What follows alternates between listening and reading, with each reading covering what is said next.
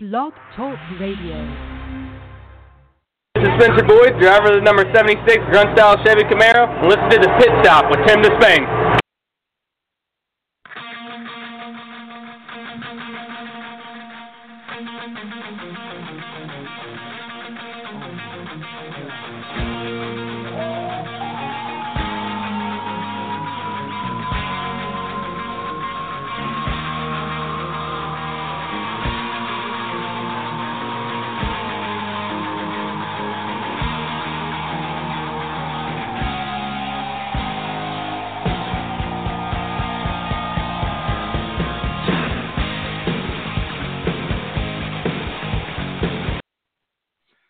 From Dagon Nation, I'm Tim Disspain alongside SpeedwayDigest.com's Mr. Stephen Wilson, which is right outside of Richmond Raceway up there in the Commonwealth of Virginia. Stephen, how you doing tonight, bud?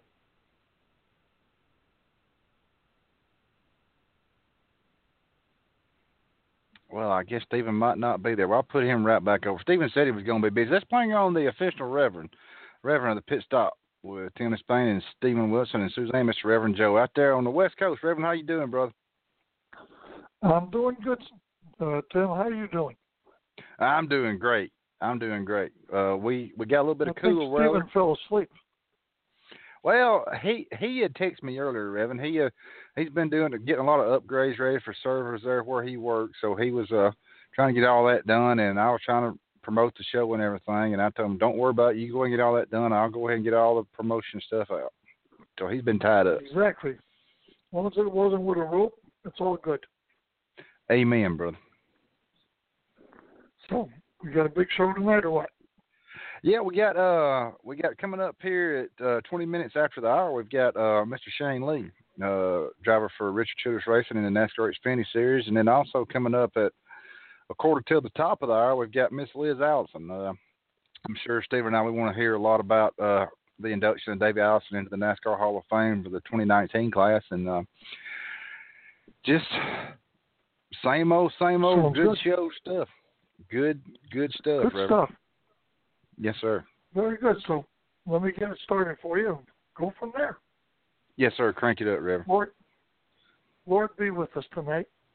Guide us all. Be with all those that are hurting and all those that have gone through some grief in the last 6 months. Particularly a few friends of Suzanne's and such. So, please be with us all. Protect all our racers, all our fans, all our friends all over the world. Watch over our soldiers as they watch over us. Be with all those who run toward danger while we're running away from it. Help their families and guide them. Be with all of us, and we thank you so much for sending your son to die for our sins. So all we had to do is believe in him, and we'll have everlasting life. We thank you for all these things and ask you to be with us all the next coming weeks and guide us. And we thank you in Jesus' name. Amen. Amen, Reverend Joe. As always, well done. And let everybody know they can follow you on social media and your website, On Track with Jesus. See, I got the website right.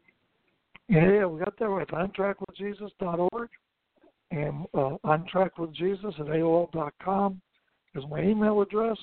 My phone number is 951-232-7630. We're always glad to hear from you. You can also follow me on Facebook and Twitter. I still haven't got a handle on, but we're getting there somewhat. So please don't be afraid to call us at any time. Reverend Joe, again, thank you very much. And let everybody know, are you going to be at any tracks out west in the upcoming days to come or weeks to come? Well, last Saturday I was at Orange Show Speedway, which is the little local track nearby me that I raced at for over 25 years out here. Not counting all the tracks I ran back east. But we're going to be at Sonoma in 2 weeks, I think that is, coming up quick. We'll be there for that weekend. Plans are dependent on funds and a few other medical situations, but we're looking at Michigan maybe toward the end of the year. Definitely Vegas and Phoenix, but maybe a couple more in between, we're hoping. Now that we got a new motorhome, going to try to get on the road That's right. God bless on the motorhome, Reverend. And y'all need to make it down here to Dago one spring or fall too. We plan on doing that. We're gonna come and bug you, park in your driveway or something. But I'm gonna wait till the motorhome gets old enough to leak oil so I can make a mess. So you'll remember I was there. You're gonna look like, what was that guy on on that Chevy Chase movie? What was it? Christmas Vacation. Uncle Eddie. Yeah. Yep. as long as you don't dump your poop tank out there in the yard, we'll be all right, Reverend. I don't know. It might help your grass grow. Yeah, you're right. Fertilizer. Reverend Jeff, I appreciate you, brother. Tell Miss Betty, Suzanne, and I, and Stephen and Anne-Marie, we all said hello to y'all, and you have a safe rest of the week next weekend, and we'll talk to you next Tuesday evening, bud. Absolutely. God bless. Take care. God bless you. See you, Reverend. Reverend of the show there, Mr. Reverend Joe Bubico out there in California. Now we got my co-host coming on here, CEO of SpeedwayDigest.com, Mr. Stephen Wilson. Let me see if I hadn't brought Stephen on with a button in a while. Let's bring Stephen on with one of these buttons right here.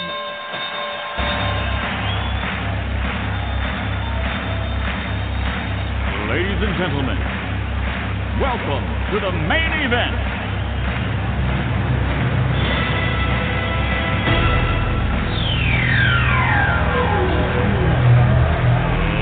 Let's get ready to rumble!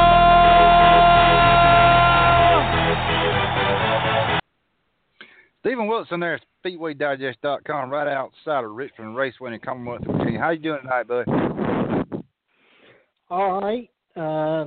But if you want a slightly damaged laptop that I'm about to throw across the yard, you might want to come get it before I throw this thing. It's about aggravating as you know what. What kind is it? I know it's not an HP because I know you work on HP's good. Yeah, you're probably gonna say it's a Dell. It's an HP. Oh, no. It's a high-end HP laptop. But it's been aggravating today because it didn't want to connect to my Wi-Fi, and then the mouse didn't want to work, and I rebooted the machine, and now it's still sitting here in front of me because it's being aggravating as you know what. Is that your personal laptop or one of your work laptops?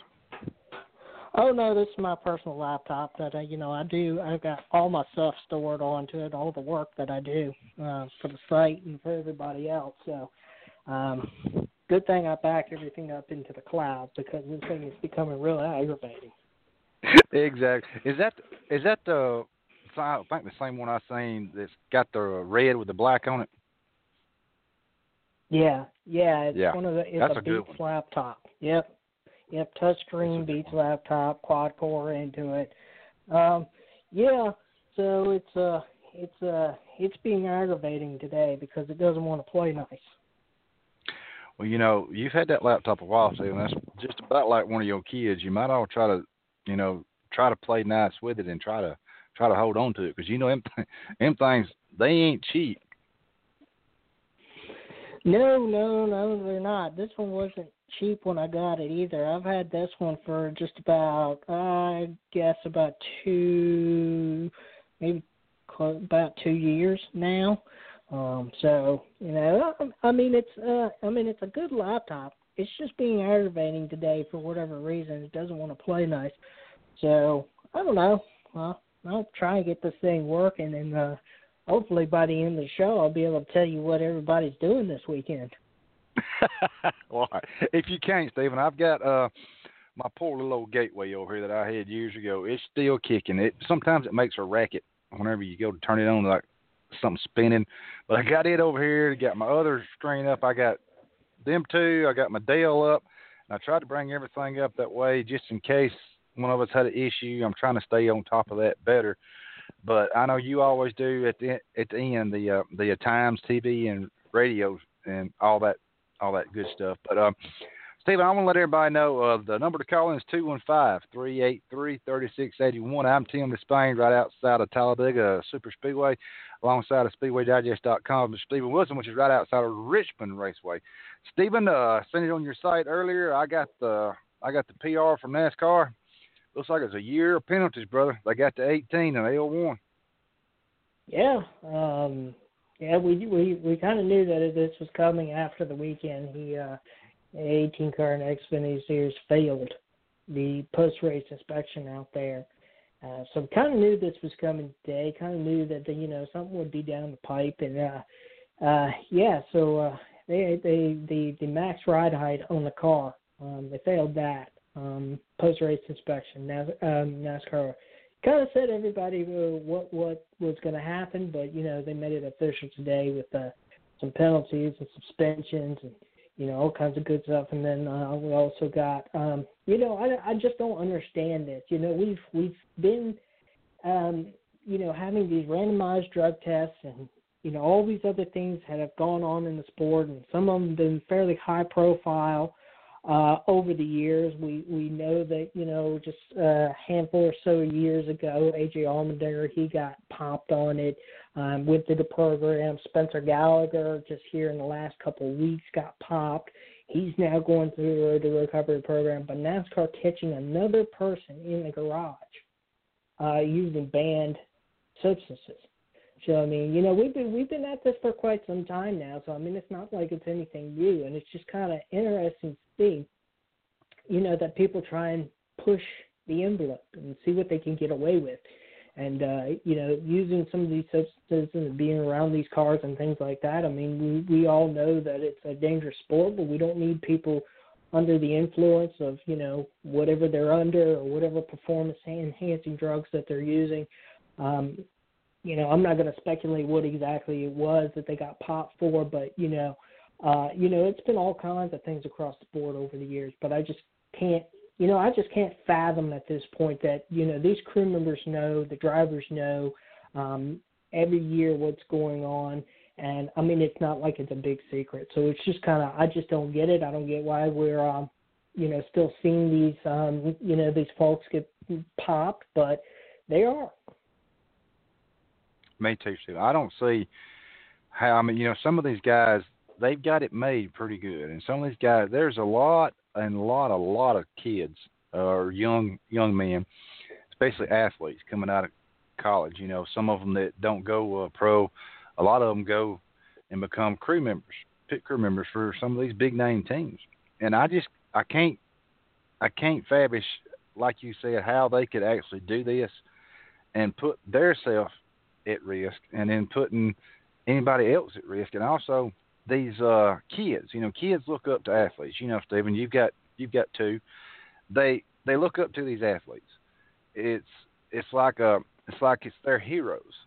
And when something like this happens, it's not NASCAR's fault. NASCAR's doing what they got to do. They're at least they're giving them the option to go through the road to recovery, Stephen. That way they give them a second chance, like they did Spencer Gallagher and Jeremy Mayfield, to bring up just one. I hate to call him out and single him out, but he had the opportunity to go through the road to recovery also, and he chose not to, in my opinion, because he was just so darn hard-headed. He just wasn't going to do it.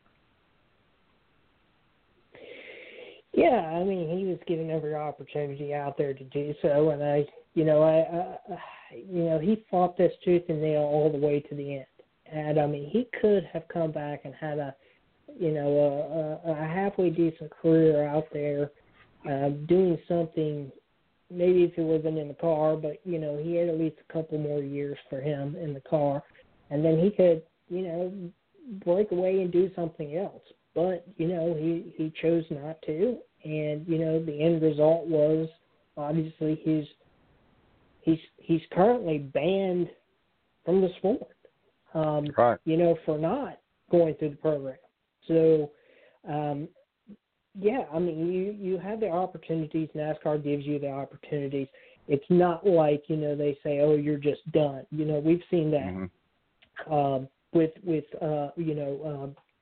people in baseball.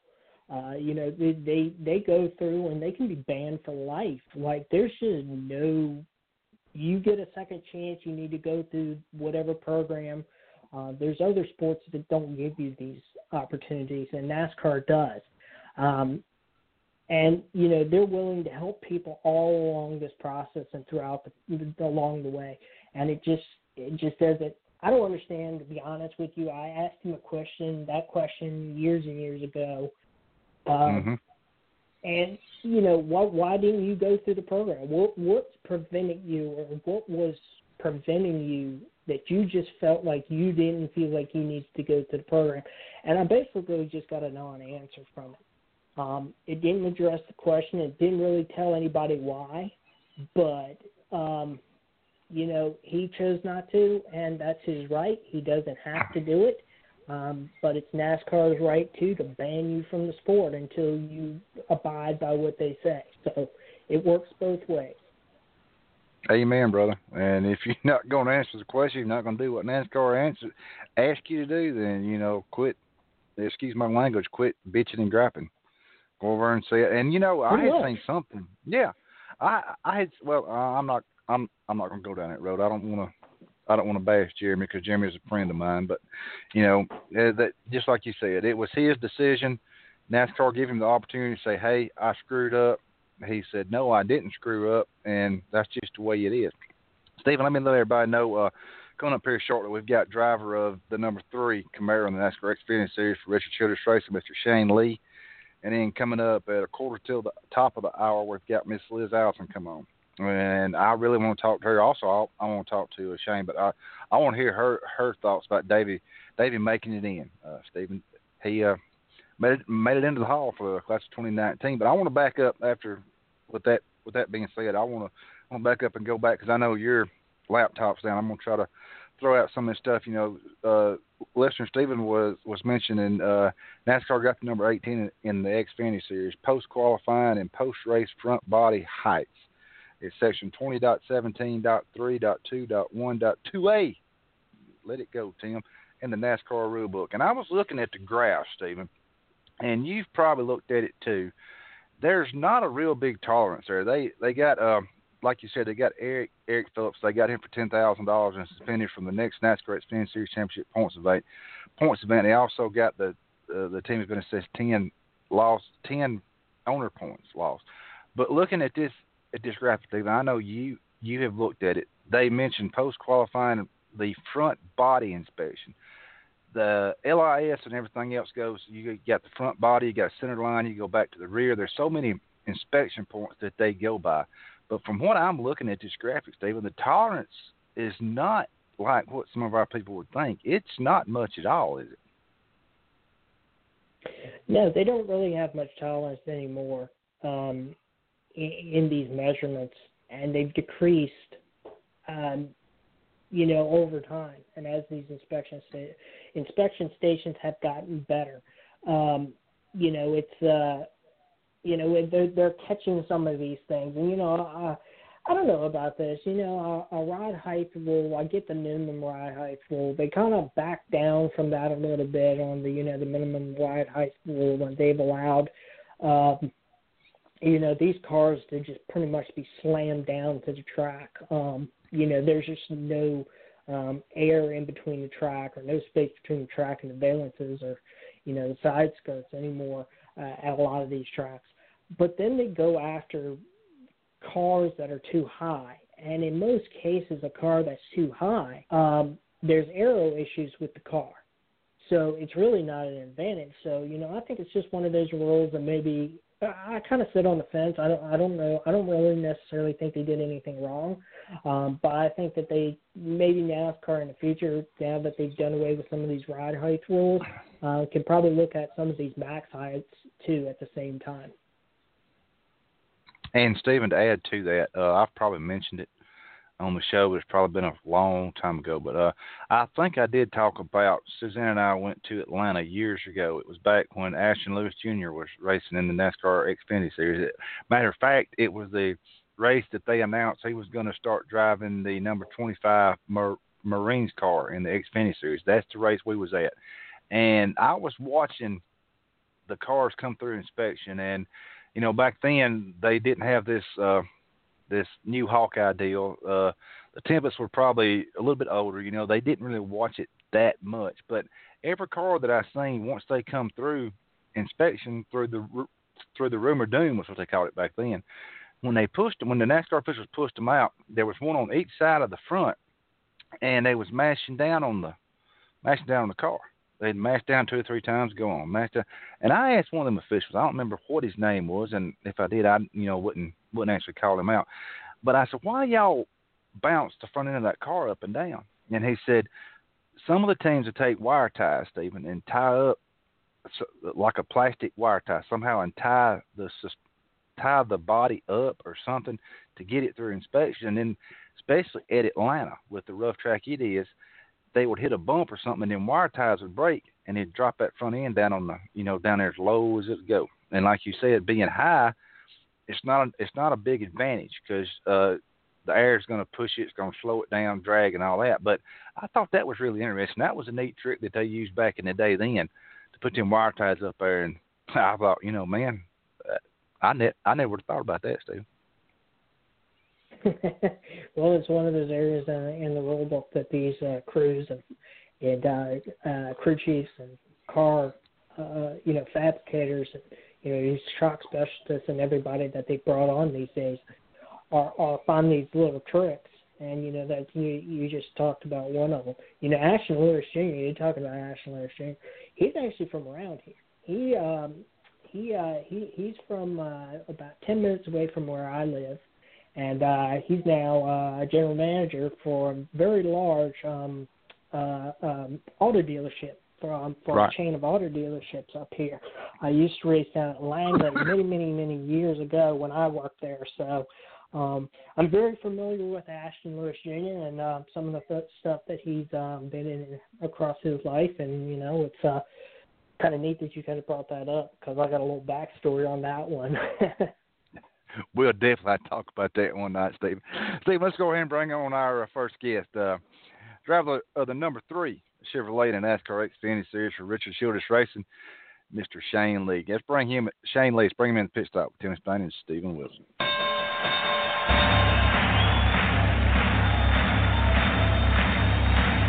Ladies and gentlemen, welcome to the main event.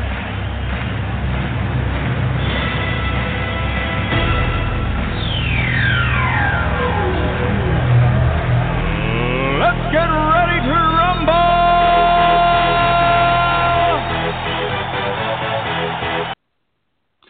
Shane Lee, how you doing tonight, bud? I'm doing good. How are you guys doing? We're doing great. Again, I want to thank you for taking time out to come on, Shane, and congratulations on that top 12 finish this past weekend there at Pocono. Thank you. Just had a pretty decent score all weekend. Just wish we could have worked on the longer run balance and had a pretty good shot there at the end. We got up running in the top 5, just lost a little bit more handling than we expected.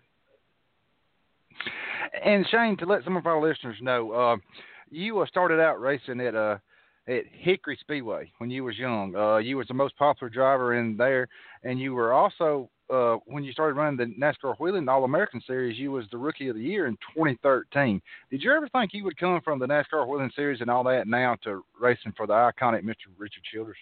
Never pictured running for Richard Childress, especially in the 3-car back then, but everything definitely worked out coming up through the ARCA stuff and running a couple truck races, and now we got a pretty good opportunity now and just got to make the most of it. And for the first 3 races, everything, we wouldn't have had a little bit of bad luck the first 2. This 12th place finish should probably be our worst finish. We ran in the top 5 at Bristol and Talladega, and just late race stuff sort of cost us good finishes.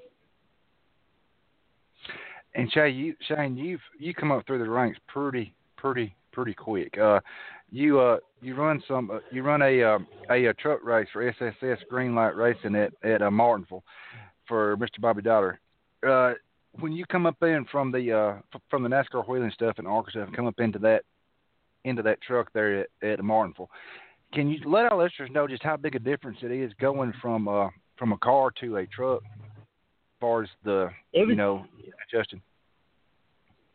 It was definitely a pretty good difference, which is one of the good reasons I'm glad I got the Xfinity deal. The truck deal is just so much downforce and so much grip by yourself that it really don't translate to either one of the cars. The ARC and the Xfinity cars are way closer than, say, going to the trucks than the Xfinity. So I really think that's helped me more than anything, not getting really, like, acclimated to the truck and actually getting some bad habits from it. Yeah. And Shane, excuse me, excuse me, Shane, sorry about that. The race there at Pocono, the turns, they're made one turn is like Indianapolis, one's like Milwaukee, and I can't remember what the other ones are. Did your car handle better over the tunnel turn? I mean, you know, we've had drivers on, Shane, and they've talked about trying to get. It's hard to get the car balanced over all three turns. What was your best turn there at Pocono? I would definitely say our best turn was probably the tunnel turn, then turn 1. Turn 3 pretty much cost us a race. We were terrible in turn 3. We couldn't. My guys are still making fun of me because I just pretty much told them the car drove like a dump truck after about 15 laps in turn 3. But I don't know where we missed it over there, but we never could get turned, and that's where we. And when you can't turn in turn 3 and you got that huge long straightaway with the package we had, you're pretty much a sitting duck by the time you get to the other end. Exactly. And Shane, you in the final practice there for the third annual Pocono Green 250, you were P5. You run a lap of 158.999. And at that point, did you think that you had a really good car and a really good chance of winning that race there, bud? I definitely thought we had a good car. I don't know if it's just the temperature stuff changed.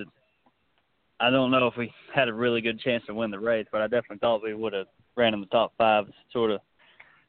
It's hard. Your chance sort of goes down when the 18's got Kyle Busch in it, but we thought we could at least everybody. We, as far as the package, thought everybody would have ran closer together than what we did.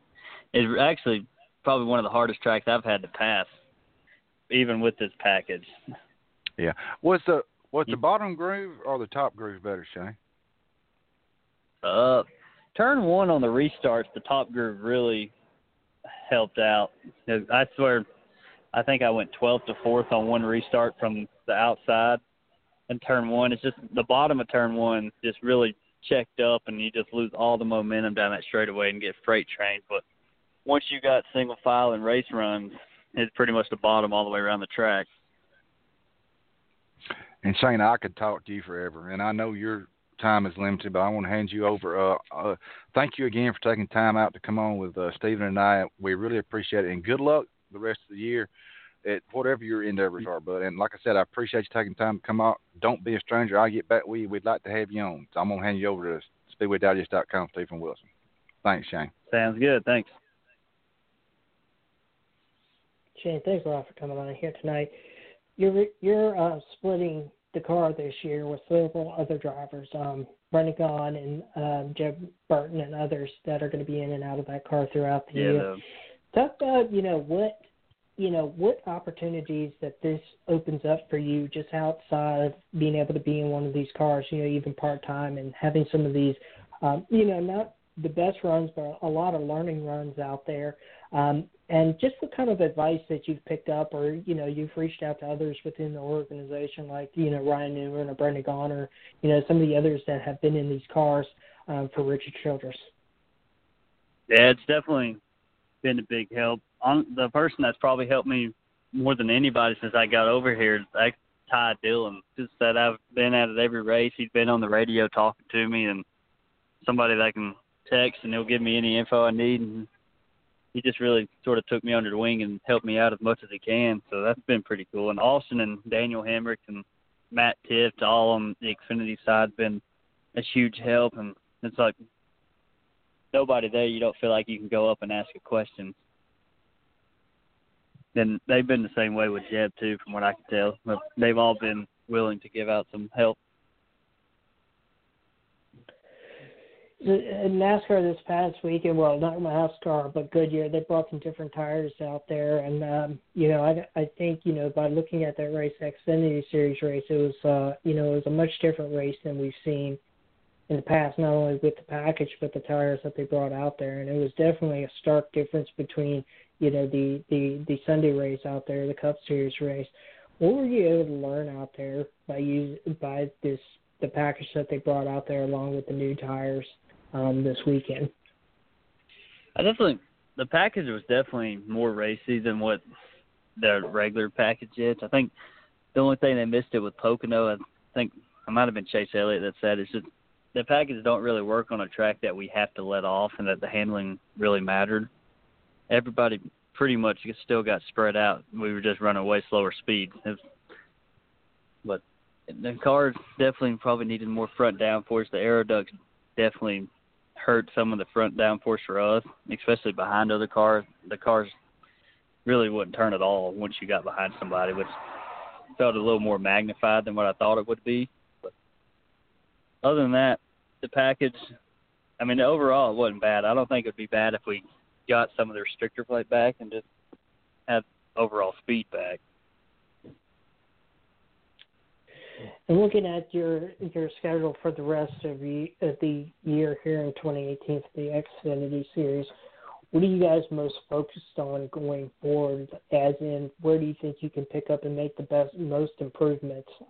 Not just from your finishing positions, but just overall improvements within the team. I'd say we definitely got the next two Iowa circles. It's a track that I've always. That I ran last year, and I just liked it ever since. And all the mile-and-a-half tracks are tracks we're looking forward to getting back to.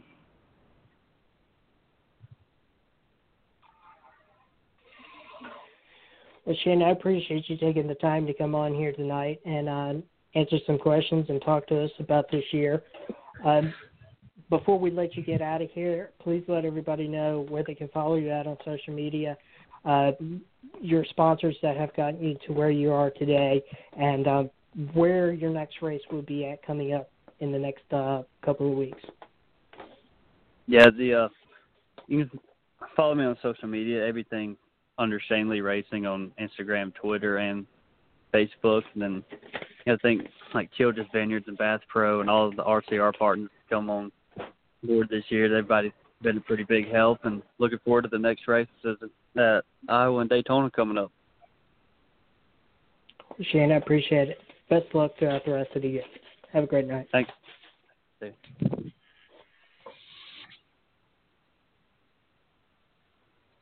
Shane Lee there, Stephen. Awesome young man. I got to interview him at Talladega. And when he got out of the car, this is the first time that I had met him, he was the pole sitter. And I think there were just a few to go. And I was trying to stand there and get an interview with him. I talked to his PR, and he nodded, yeah. Well, then when I walked around to look at the scoring pylon, somebody had bumped him off the pole. Well, as soon as I go to interview, I was going to say the pole sitter, but I sort of got tongue-tied, and I said, well, Shane, I can't really. I said, I was going to introduce you as the pole sitter, but you just got bumped. He said, I know. But good guy. Seems like he runs the super speedways well also, because he had that heck of a run here, and like he said, he's going to run Daytona, and he's running a limited schedule for Richard Childress, and he ain't no little man, Stephen. He's a big old boy. He's about my height. He's 6'3", and he's a big old boy, but he seems like he handles himself really well, Stephen, and he seems like he appreciates everything that has been not really given to him, but everybody that sort of helped him along the way.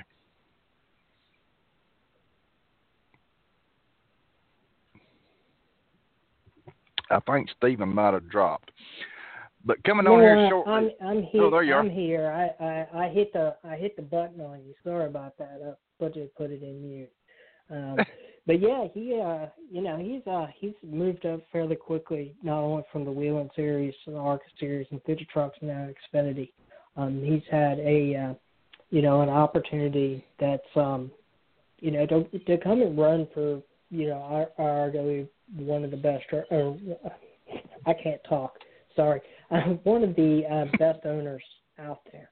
Richard Childress has put a lot of good people behind his equipment, and by going out there and working with Shane is definitely something that's helped for him and his career, and all the people that are around RCR as an organization is definitely going to be able to keep him grounded and keep a focus and aspect on what he's going to be in that car in the future, maybe even full time at some point.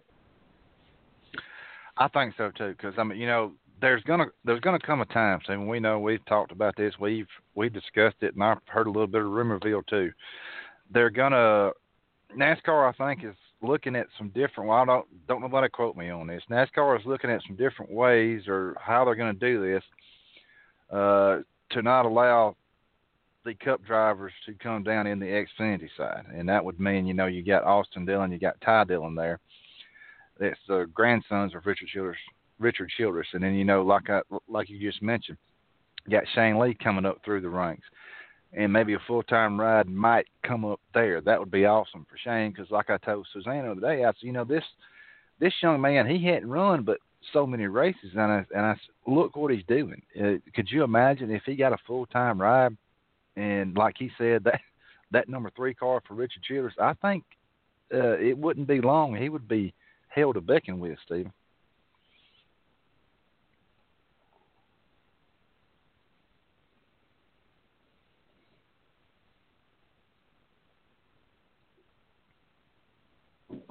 I keep hitting this button tonight. I swear, between my laptop and the button that I keep hitting, me and technology are not working tonight. So I figured you hit the button again, and no apologies. Let everybody know Stephen Wilson is computerless. He's doing all this on his phone. So you're doing a heck of a job, brother. Go ahead. So as I had already, started off in a 45-second, I guess tirade, but anyway. No, everybody's got to start somewhere, and not everybody gets to start at the top, and not everybody gets to start in a good piece of equipment full time. But these are what drivers are having to do today. They're getting into this equipment, and they're showing that they can actually bring something to that car or bring something to that team. And even if it's on a limited basis or a part-time basis, as Shane is in the car with, I think about 3 other drivers, Ty, Jeb Burton and Brendan Gaughan. Each of them have their strengths, and I think that's what allows these teams to grow today and become not only better as a team, but become better as drivers, because they can work off one another sometimes. And that also helps and furthers their career, because, if they're running good in these cars, and even if they're running good in part-time cars, people start taking notice of that. And they start looking to put you in a spot where you can be more competitive all of the time, not just competitive some of the time. Exactly. And, Stephen, you and Shane were talking about the package that the NASCAR Xfinity Series brought there to Pocono, and I don't remember, but was that the same package that they run at Indianapolis last year for the Xfinity Series?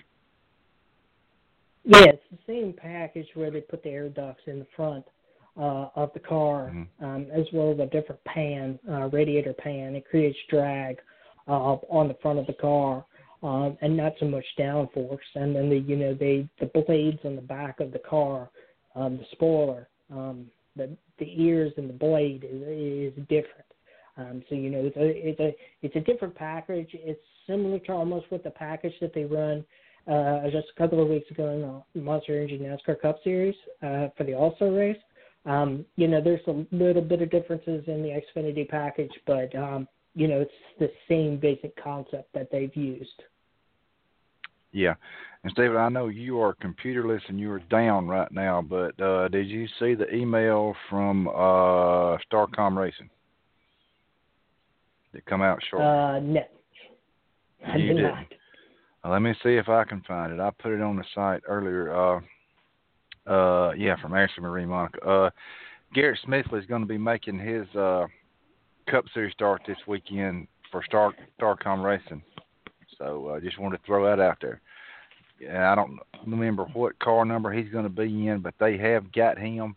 He will be, well, let me just go up here and look, and I can see he's going to drive the number 99. He's going to drive the number 99 for Starcom Racing this weekend at Firekeepers Casino 400 at Michigan. So that's another young man that's come up, and he run really, really well in that race at Pocono with Shane also, Stephen. Garrett has been a driver that's been a very personal driver, not only to the fans, but on social media and everywhere that he's at. He's a very likable driver. JD Motorsports may not be the best funded team out there, and they've got a lot of competition, and they may not have, all the engineering and, the best cars and the best motors and the best transmissions every single week. But Garrett Spencer is able to go out there and put those cars in positions, for that team. They're getting, decent finishes out of those cars. They're not tearing cars up. And, him and Ross Chastain seem to be improving this season over what they've done the previous seasons. And it's good to see them. Ross Chastain, which is his counterpart there at JD Motorsports, was able to get into the final round of qualifying there at Pocono.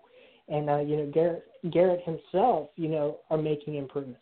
So that team, it's good to see them, or, somebody like Garrett get his opportunity to come up into the Cup Series. Ross has been running, a couple different cars this year, I think the 15 or 51 or something like that. But, for Garrett to be able to now come up and be with a team that, this could be the next step in his progress to get into the Cup Series. And Stephen, to add to that, you mentioned Ross Chastain. I want to bring it up. He finished one spot in front of Shane Lee. Shane Lee finished 12th. Ross Chastain finished 11th in the Flex Wheel Chevrolet there for JD Motorsports.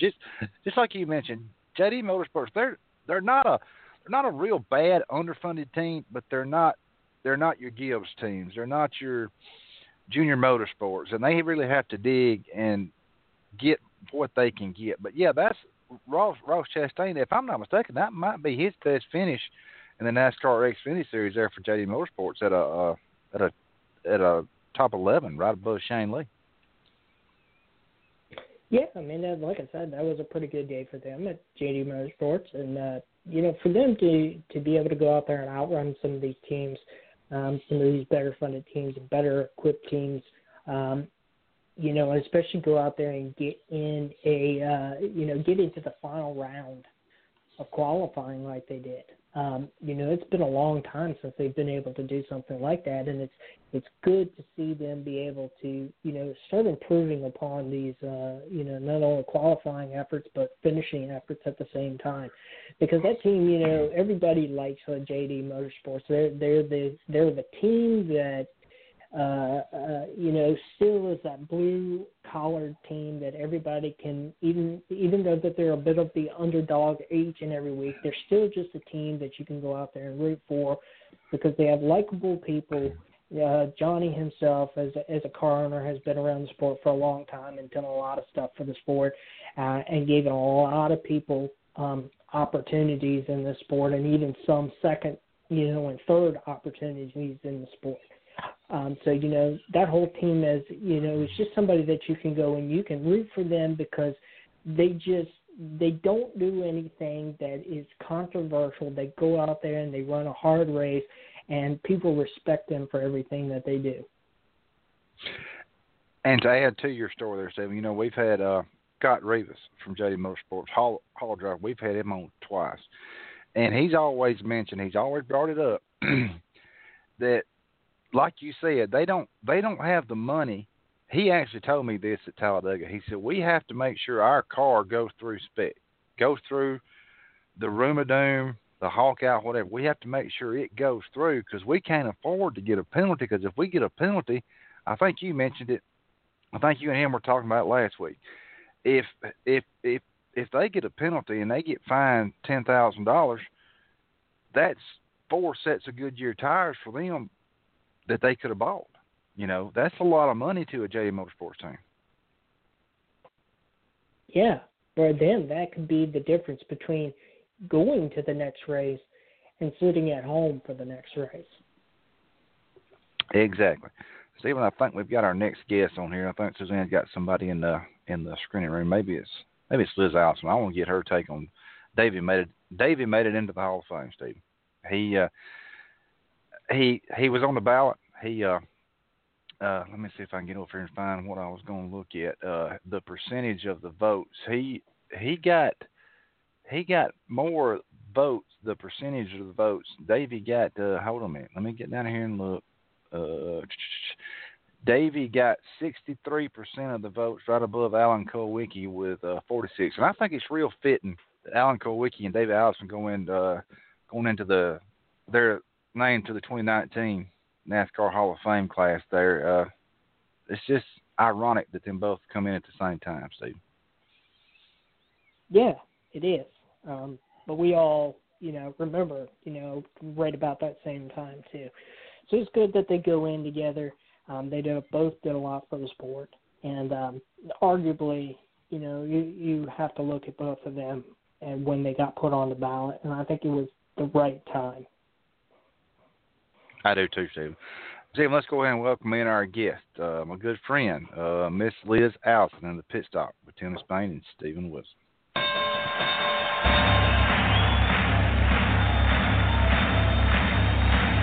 Ladies and gentlemen, welcome to the main event.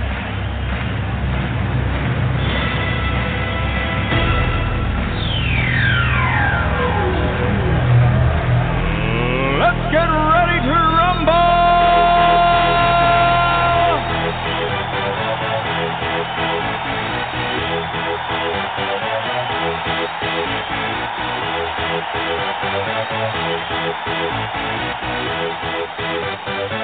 Y'all ready for this?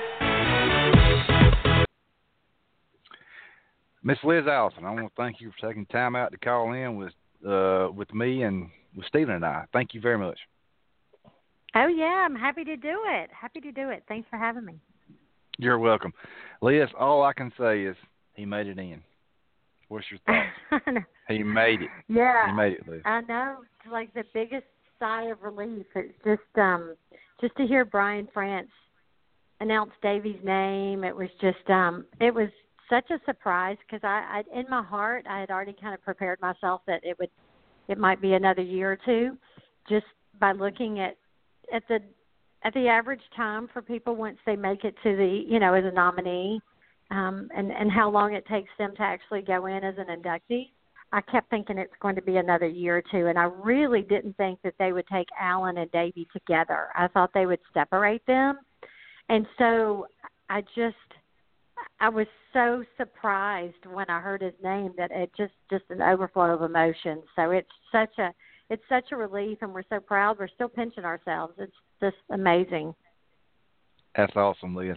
Yeah, Stephen and I, we were just discussing that about Alan and David going in at the same time, and Stephen said he thought it was just fitting for the moment and everything. And then also, too, Liz, just to add to, not taking away from Davey, but Robert Yates went in last year. I mean, it was just like everything come together. Yeah, it was just really, it's amazing. So I just, what an incredible class this is going into 2019. And what's interesting about the class is these 5 that are going in, I know each one of them, or I've known them personally. And so many times, we know of everyone that's going in, but maybe not know them personally because of, whatever era they might have been racing in or whatever it may be. And so it's really special to me knowing that not only that Davey's going in for all the obvious reasons, but just to know that I know each one of these inductees personally, so it makes it more special for me. Amen, Liz. And just to add to the story, some of our listeners might not know the Davey Allison Walk of Fame. It's just about the way the crow flies from my house here just south of Talladega, probably about 3 miles. And that was a big deal there with Texaco and Coca-Cola, the Allens that live right down the street from me in my subdivision. The Davey Allison Walk of Fame, that's something awesome too, Liz. I mean, to have that dedicated to Davey and to have all these drivers inducted into the Walk of Fame here in Talladega, what does that mean to you? Oh, it's so special. I mean, Talladega will always be, our home track, and we love Grant Lynch and Russell Branham and everybody that that runs Talladega and makes everything happen there, and they're family to us. So it's just the Walk of Fame and just the whole community. I mean, the community there has been just an extension of our family, and it's just when we're in Talladega, you know, if it doesn't matter if we're walking in Walmart, if we're walking into the racetrack, you know, we know that we're surrounded by people that care about the Allison legacy, and you know, and our family personally. I mean, the kids, Robbie and Krista, that were so young when Davey passed away, and it's just amazing how the community there has just surrounded our family and has continued to care, and that, you know, and to keep Davey's memory alive. So it's just it's very meaningful to us. And Lee, as you know, Larry McReynolds is a good friend of you and me also. Did you talk to Larry Mack before the announcement was made for the 2019 class, or did you talk to him after? And if so, can you let us know what that conversation was about? Well, I mean, for many of us that, you know, Doug Yates, Robert's son, I mean, there's so many of us that are still, you know, really, well, we all still work in the business, and we're very close friends. And so we had all chatted the day before just by text of, hey, you know, just hoping for good things and, you know, praying, keeping our fingers crossed, you know, all those things that we say when we're anticipating some news. And so once the news came down, I mean, it was within 5 minutes of the announcement, Larry McReynolds was, you know, I was on the phone with Larry. He called. He was actually with Ernie Irvan at doing some racing stuff. So he was not at the announcement either. I was in Nashville, and Larry was off doing some stuff with Ernie Irvan. So he got the news, and I was watching it, and so Larry and I were on the phone. And basically it was just, I mean, I was emotional, and he was thrilled to pieces. And so it was basically me crying and Larry talking was basically what the conversation was like. But you know, he's just thrilled to pieces. You know, he and Davey were such good friends. And for anybody who watches any telecast that Larry's a part of, will know, you know, we're coming up on 25 years. Larry has never stopped talking about Davey. You know, he still talks about him up in the booth. He talks about him on his radio shows, and he talks about him as a driver and as a person. And so just, you know, the fact that Larry has just been such a force to be reckoned with when it comes to Davey's memory is, you know, this meant a lot to him, and he's done a lot to make sure that people have not forgotten Davey Allison, the person, or Davey Allison, the race car driver, either one. And Liz, we've had Larry Mack on our show numerous times. Stephen can vouch for that. But yeah, Larry Mack, every time that we've had him on, he's always brought up Davey. He's always brought up Talladega. He's always brought up you. He's always brought up the Allisons. Did you talk to Bobby? Well, I want to know what was Bobby's reactions whenever he first seen or first heard that Davey was going to go into the 2019 class? Well, I mean, Bobby was there. He and Bonnie were there in person at the NASCAR Hall of Fame. And NASCAR, they have kind of a different process, voting process, and also kind of the announcement process. Any of the 20 nominees or their families they're invited to the NASCAR Hall of Fame for the live announcement of the 5 inductees that are going in for the next class.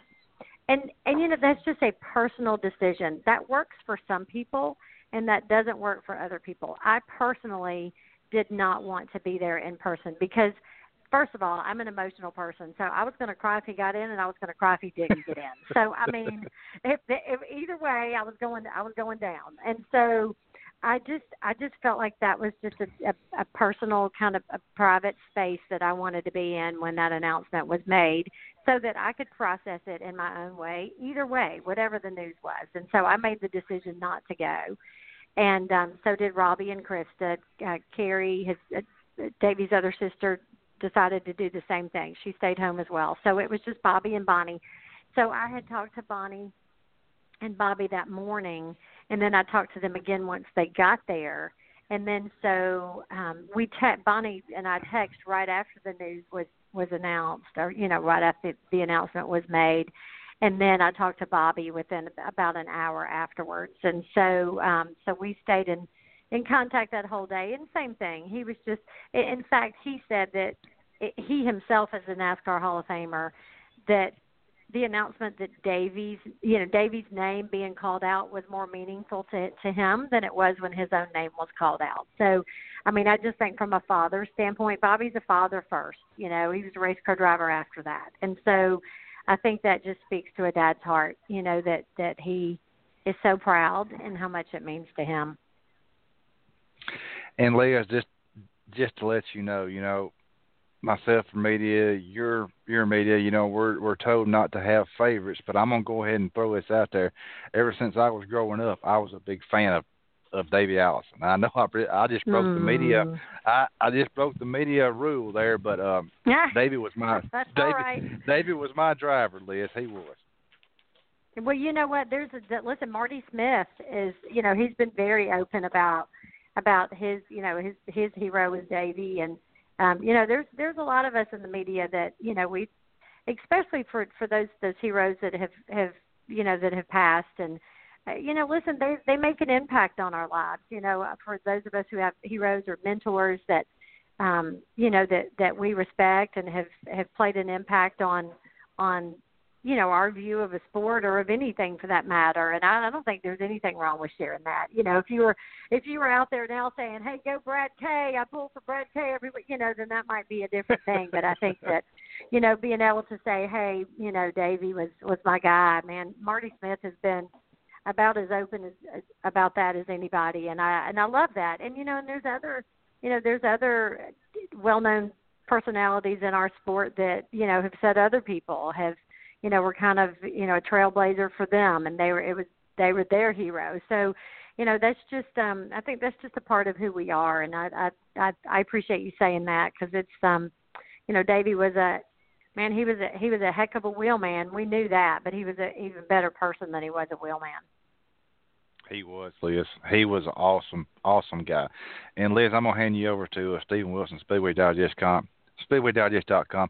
Thank you again very much for calling in. Thanks for having me. Yes, of course. And I know your time is limited, but don't be a stranger. I'm going to throw you over to Stephen. Liz, thanks again. Congratulations to Davey. Congratulations to the Allison family and all that. We really appreciate it. Thank you. Thank you so much. You're welcome. Liz, appreciate you taking the time to come on here tonight. Growing up as a kid, I think, you guys kind of touched on this just a little bit, but growing up with the sport as a kid, seeing the number 28 Haviland car out there on the weekends, it was just so iconic in the sport, not only through Davey's career, but post-Davey's career. Talk about, over the years, what that really means to the sport and what people have this emotional attachment or just these fond attachments of not only him in the car, but the car itself that just became so iconic with him in it. Well, I mean, the 28 has a lot of history in the sport, and there was a lot of wins under the belt before Davey came along in that car, and a lot of well-known drivers drove the 28, and so I think that for Davey, he just gave it a different look and feel, and I mean, for those of us who've been around long enough to remember that 1987. The Rookie of the Year car with that, to me, that's one of the most iconic paint schemes was his rookie car, that white and red and black Texaco Haviland 28. And, that I think there's just certain paint schemes, that we remember through the years. It's certainly the 24, the Rainbow Warriors car. And there's Dale Earnhardt's Black 3. There's just, Richard Petty's, there's just certain paint schemes that stick out in our mind. And they, there's a lot of passion, I think, that's behind those paint schemes too. And so, for Davey, I know he was proud to continue that 28 legacy. And I think that the big thing now for me is that, man, it'll be 25 years in July since we lost Davey.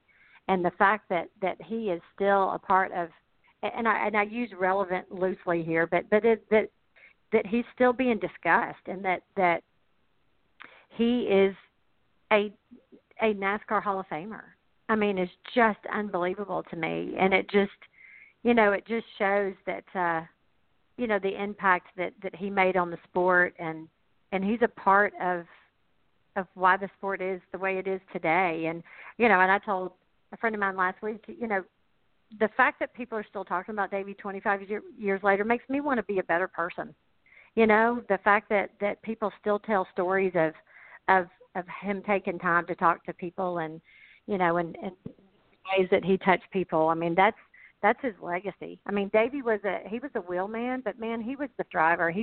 Fans loved him because of the person that he was and how humble he was, and that he was kind of an aw shucks kind of a guy. He was just a good old country boy, you know, that made it to the big time. And I think what Davey did was made dreams really a reality for so many people, because if some little, you know, floor sweeping kid out of a race shop in Hueytown, Alabama, can make it to the big time, then a lot of people's dreams are alive, and that's exactly what it was for Davey.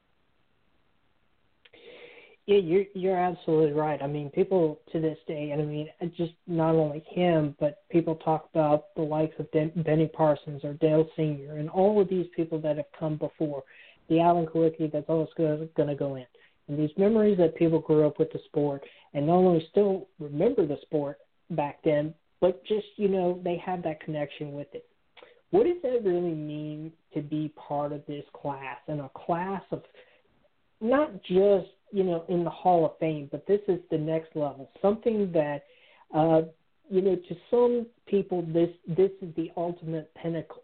And, you know, you'll be forever enshrined, or he'll be forever enshrined and forever in the memories of people, even after we may be long gone at the same time.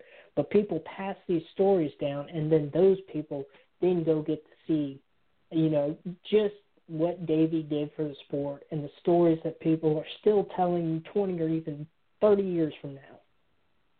Yeah, I mean, that's the most important thing to us, is that he will not be forgotten, that his stamp on the sport is now permanent, and that when stories are told about Davey, that it will be about the person that he was as much as it was about the driver.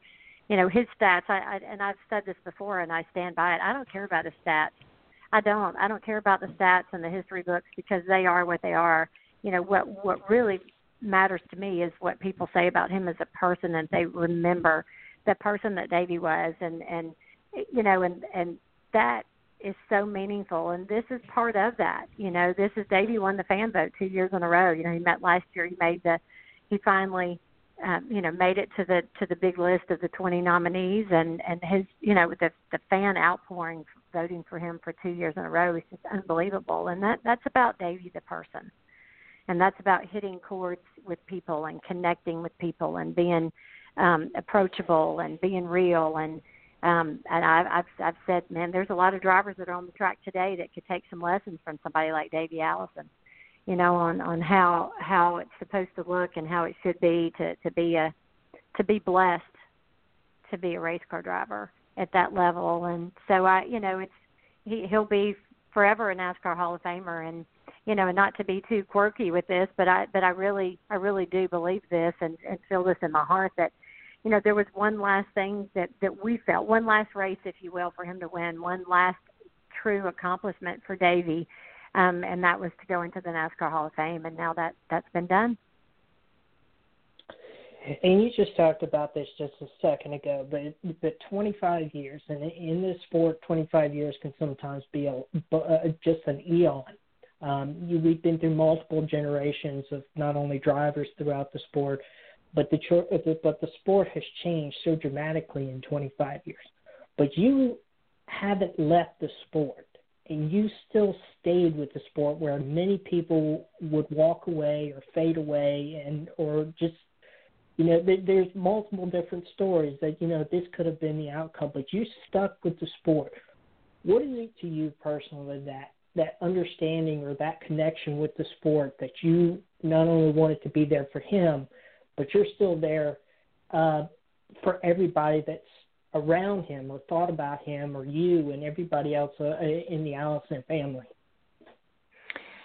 You know, and I did leave the sport for the first 5 years, and then I came back in 1998 and then crossed over to the other side and worked on the media side of things, and you know, and hospitality, and just got a different view of the sport, if you will. And I think that the best way to describe it, I guess, is that your family is your family, and NASCAR, it's a big business, but it's it's a tight family, and Bill France Jr. let me know right away that they were not ever going to not be there for me, and that they would always, the sport was, my friends were in place, and my,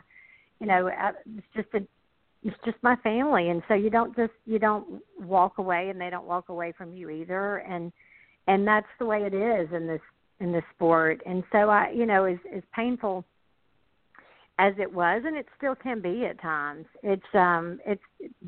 I love my work, and I love what I do, and I love being at the racetrack, and I love being in constant contact with the fans and NASCAR fans. And I love hearing stories from people that love Davey. That, my work has been 25 years. I mean, I've, outside of that first 5 years, I've been working in the business for a long time. So it's that's where I belong. And it's just like, whether it's Bobby Allison or whoever it is, there's many people that could have walked away, and they don't, because of the same reason. It's not, the first 5 years, I couldn't. It was too much for me. I was young, the kids were young, and it was painful, and I wanted it all to go away. But after that, and after healing and coming back, and from the business side of things, it's I can't imagine doing anything else. Well, Liz, congratulations for Davey getting Thank in. you. It's probably a very long time coming. I'm sure some of you would probably have liked it to happen quicker, but congratulations to him. Congratulations to you. Thank you. Normally we tell people to thank their sponsors, but I mean, we'll let you thank all the people that have helped you. Yeah, I'll just thank the fans for everything, for just their love and the support through the years, and for continuing to carry that torch for him. It means so much to our family, and I know that in that voting room that it made a difference, that the fan, just that groundswell of support is still there for Davey, and they felt that. And so I thank everybody for that. Thanks a lot, Liz. And okay, y'all take care. Thank you so much for having me. Thanks for everything that you've done in the sport, and see you. Well, maybe I'm sure you'll be on TV in January when he's put into the Hall of Fame. So best of luck and congratulations once again. Thank you. Thank you so much. You're welcome. Stephen, Liz Allison there. Great. She is a, what's the word for the sport? Like I can't think of what I'm trying to say. Like she mentioned, she wanted to walk away from the sport, and she walked away because the kids were young, like she mentioned, and she come back to the sport, and it was like a healing for her, Stephen. And, like I said, my favorite driver, like I mentioned to Liz, was Davey Allison. And which that was my favorite driver then, was before I become part of the media deal here with NASCAR and you and everybody else. And, you got to watch what you say, but it felt better with Liz telling me that, I could say that Davey was my favorite driver, Stephen.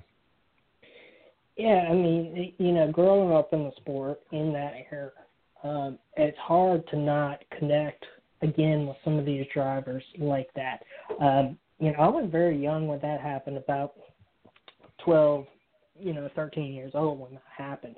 And Kawicki not being so far behind, them right around that same time. But to see the number 28 out there, and I had, watched the sport for a long time prior to that. And just having that connection sometimes, that you just don't forget these things. You don't forget the drivers, even though that you may not remember much about them. But, that connection that you make, and, some of those early connections, and, not only watching him, but, the number 28 and Ernie Irvan getting in that car, and the number 88 with Dale Jarrett. And, that kind of put me on a path of, I followed Dale Jarrett for a long, long time, throughout his entire career. So, it's sometimes that connection that bounces you around like that, and you just don't forget those, not only the stories but the people themselves. And to our listeners, Stephen's talking about some of the, Stephen was at a young age in '93 whenever this happened to Dave Allison here at Talladega Super Speedway, and to throw it out. No, I'm not even going to talk about it. But for some of these young listeners that don't understand, back in the day, like you and Liz were talking, I had talked with Liz. There's a lot of fans that have really kept following Davey, even after his passing, after the accident here at Talladega Super Speedway. And Stephen, she hit on a big point there about I don't know why, which she did mention that she didn't go. She didn't go. Bobby and some of the family members were there. Bobby and Bonnie. I'm trying to talk. Bonnie and Bobby were at the announcement, and she didn't want to go. But she was like, it was like, Stephen, I could see in her head, she was playing back the memories of everything that Davey did. And she was praying and hoping that he was going to make it in the 2019 class. And she stayed at home. And just listening to her talk, now this is sort of breaking me up a little bit, but I'm sorry. But it hit a nerve when he made it. When the vote come through, he's in. That was real special there with Liz Allison and you talking about that, Stephen, with y'all's conversation. Yeah, everybody has their own way when it comes to this. I've been through the Hall of Fame process with others that I've worked with, and everybody has the way that they approach it. Not only just getting to the day of the nominating day, but then the voting day, and then the months and months that will lead up into finally in January of next year when they go in. Everybody approaches this totally differently. There's just not one right way or one wrong way to do it. For some it's very personal. For some of it, it's very, that private moment. And for others, it's a very public moment.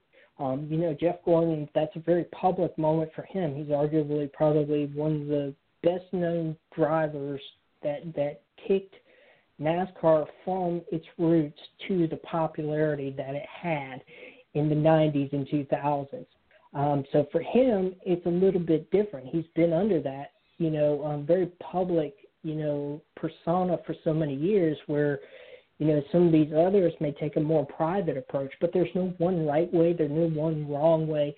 They're all the way that everybody celebrates not only the induction, the voting, the putting, all of the things that come along with it.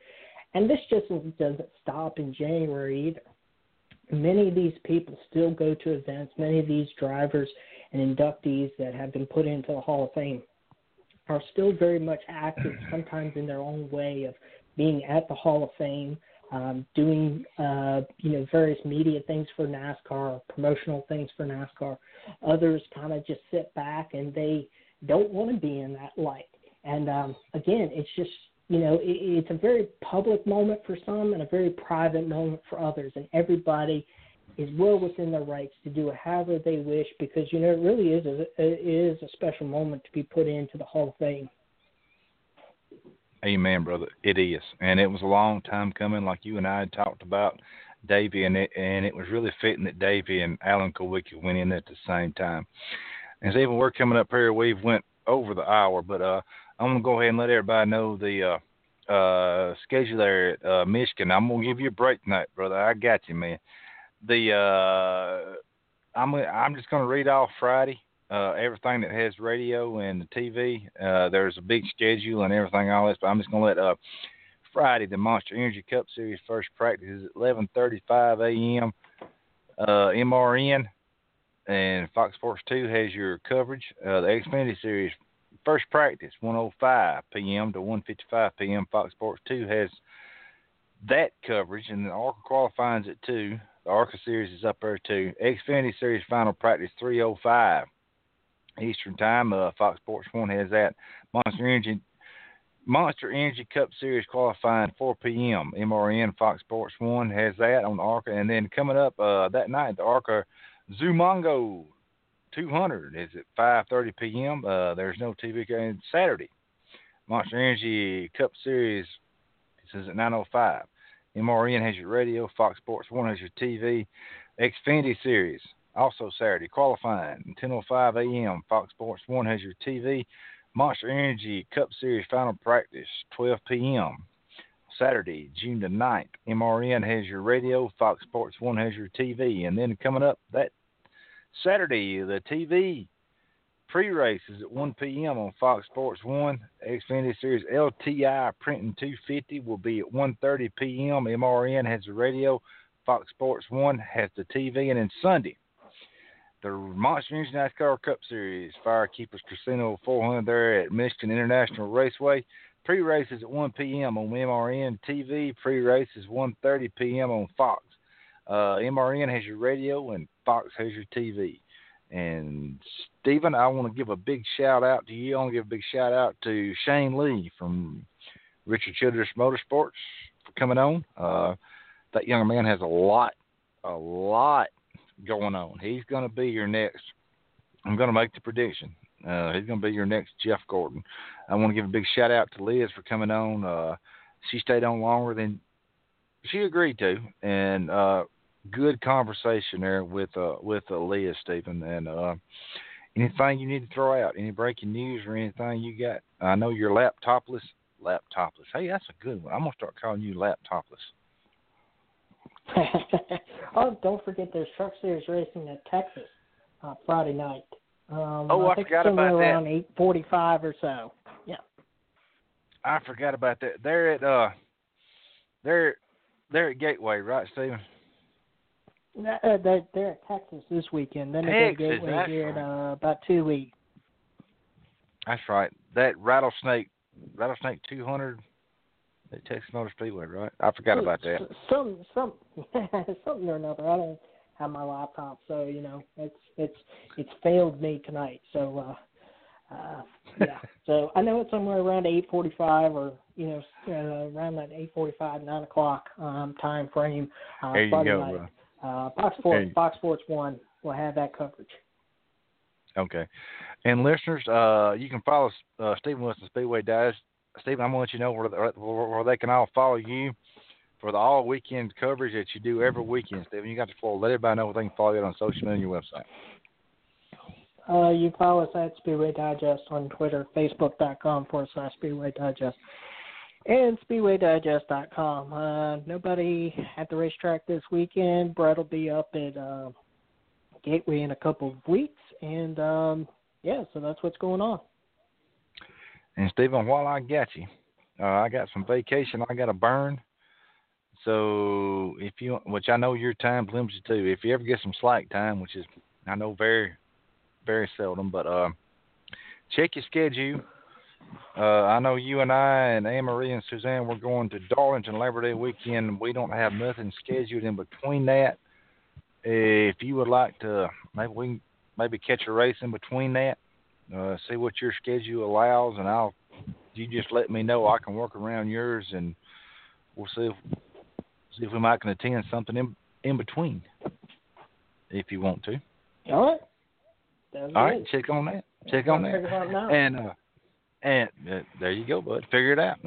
Suzanne might not be able to come because she works at the tag office. She don't get near the time. No, I don't want to go there. But no, anyway, Stephen, like I said again, I want to thank Shane Lee from Richard Childress Motorsports for calling in. And I want to thank Liz Allison for coming in, and she stayed on, like I said, a lot longer than what she had planned. Stephen, thank you very much. Tell AM and the boys we say hello. And next Tuesday, we have Tommy Joe Martins will be on with Tim Disspain and Stephen Wilson in the Pit Stop Radio. So until then, check out my pages, check out Stephen's pages, and check out the race this coming weekend at Michigan International Speedway. I don't think you will not be happy checking it out. Until next Tuesday night, I'm Tim Disspain, alongside of SpeedwayDigest.com, Stephen Wilson. See ya! Here we go. Come with me. There's a world out there that we should see. Take my hand, close your eyes. With you right here, I'm a rocket till let's fly. Up, up, here we go, go. Up, up, here we go, go. Let's fly. Up, up, here we go, go. Where we stop, nobody knows. Yeah. Where we going, we don't need roads. And where we stop, nobody knows. To the stars if you really want it. Got a jet pack with your name on it. Above the clouds in the atmosphere. Just say the words and we out of here. Hold my hand if you feeling scared. We're flying up, up, out of here. Here we go. Come with me. There's a world out there that we should see. Take my hand, close your eyes. With you right here, I'm a rocket till let's fly. Up, up, here we go, go. Up, up, here we go, go. Let's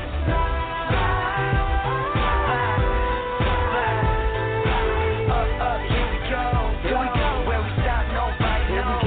No, baby, we can stay fly like a G6. Shop the streets of Tokyo, get you fly kick. Girl, you always on my mind. Got my head up in the sky, and I'm never looking down, feeling priceless. Yeah, where we at, only few have known. Want the next level, Super Mario. I hope this works out, cardio. Till then, let's fly, Geronimo. Here we go. Come with me.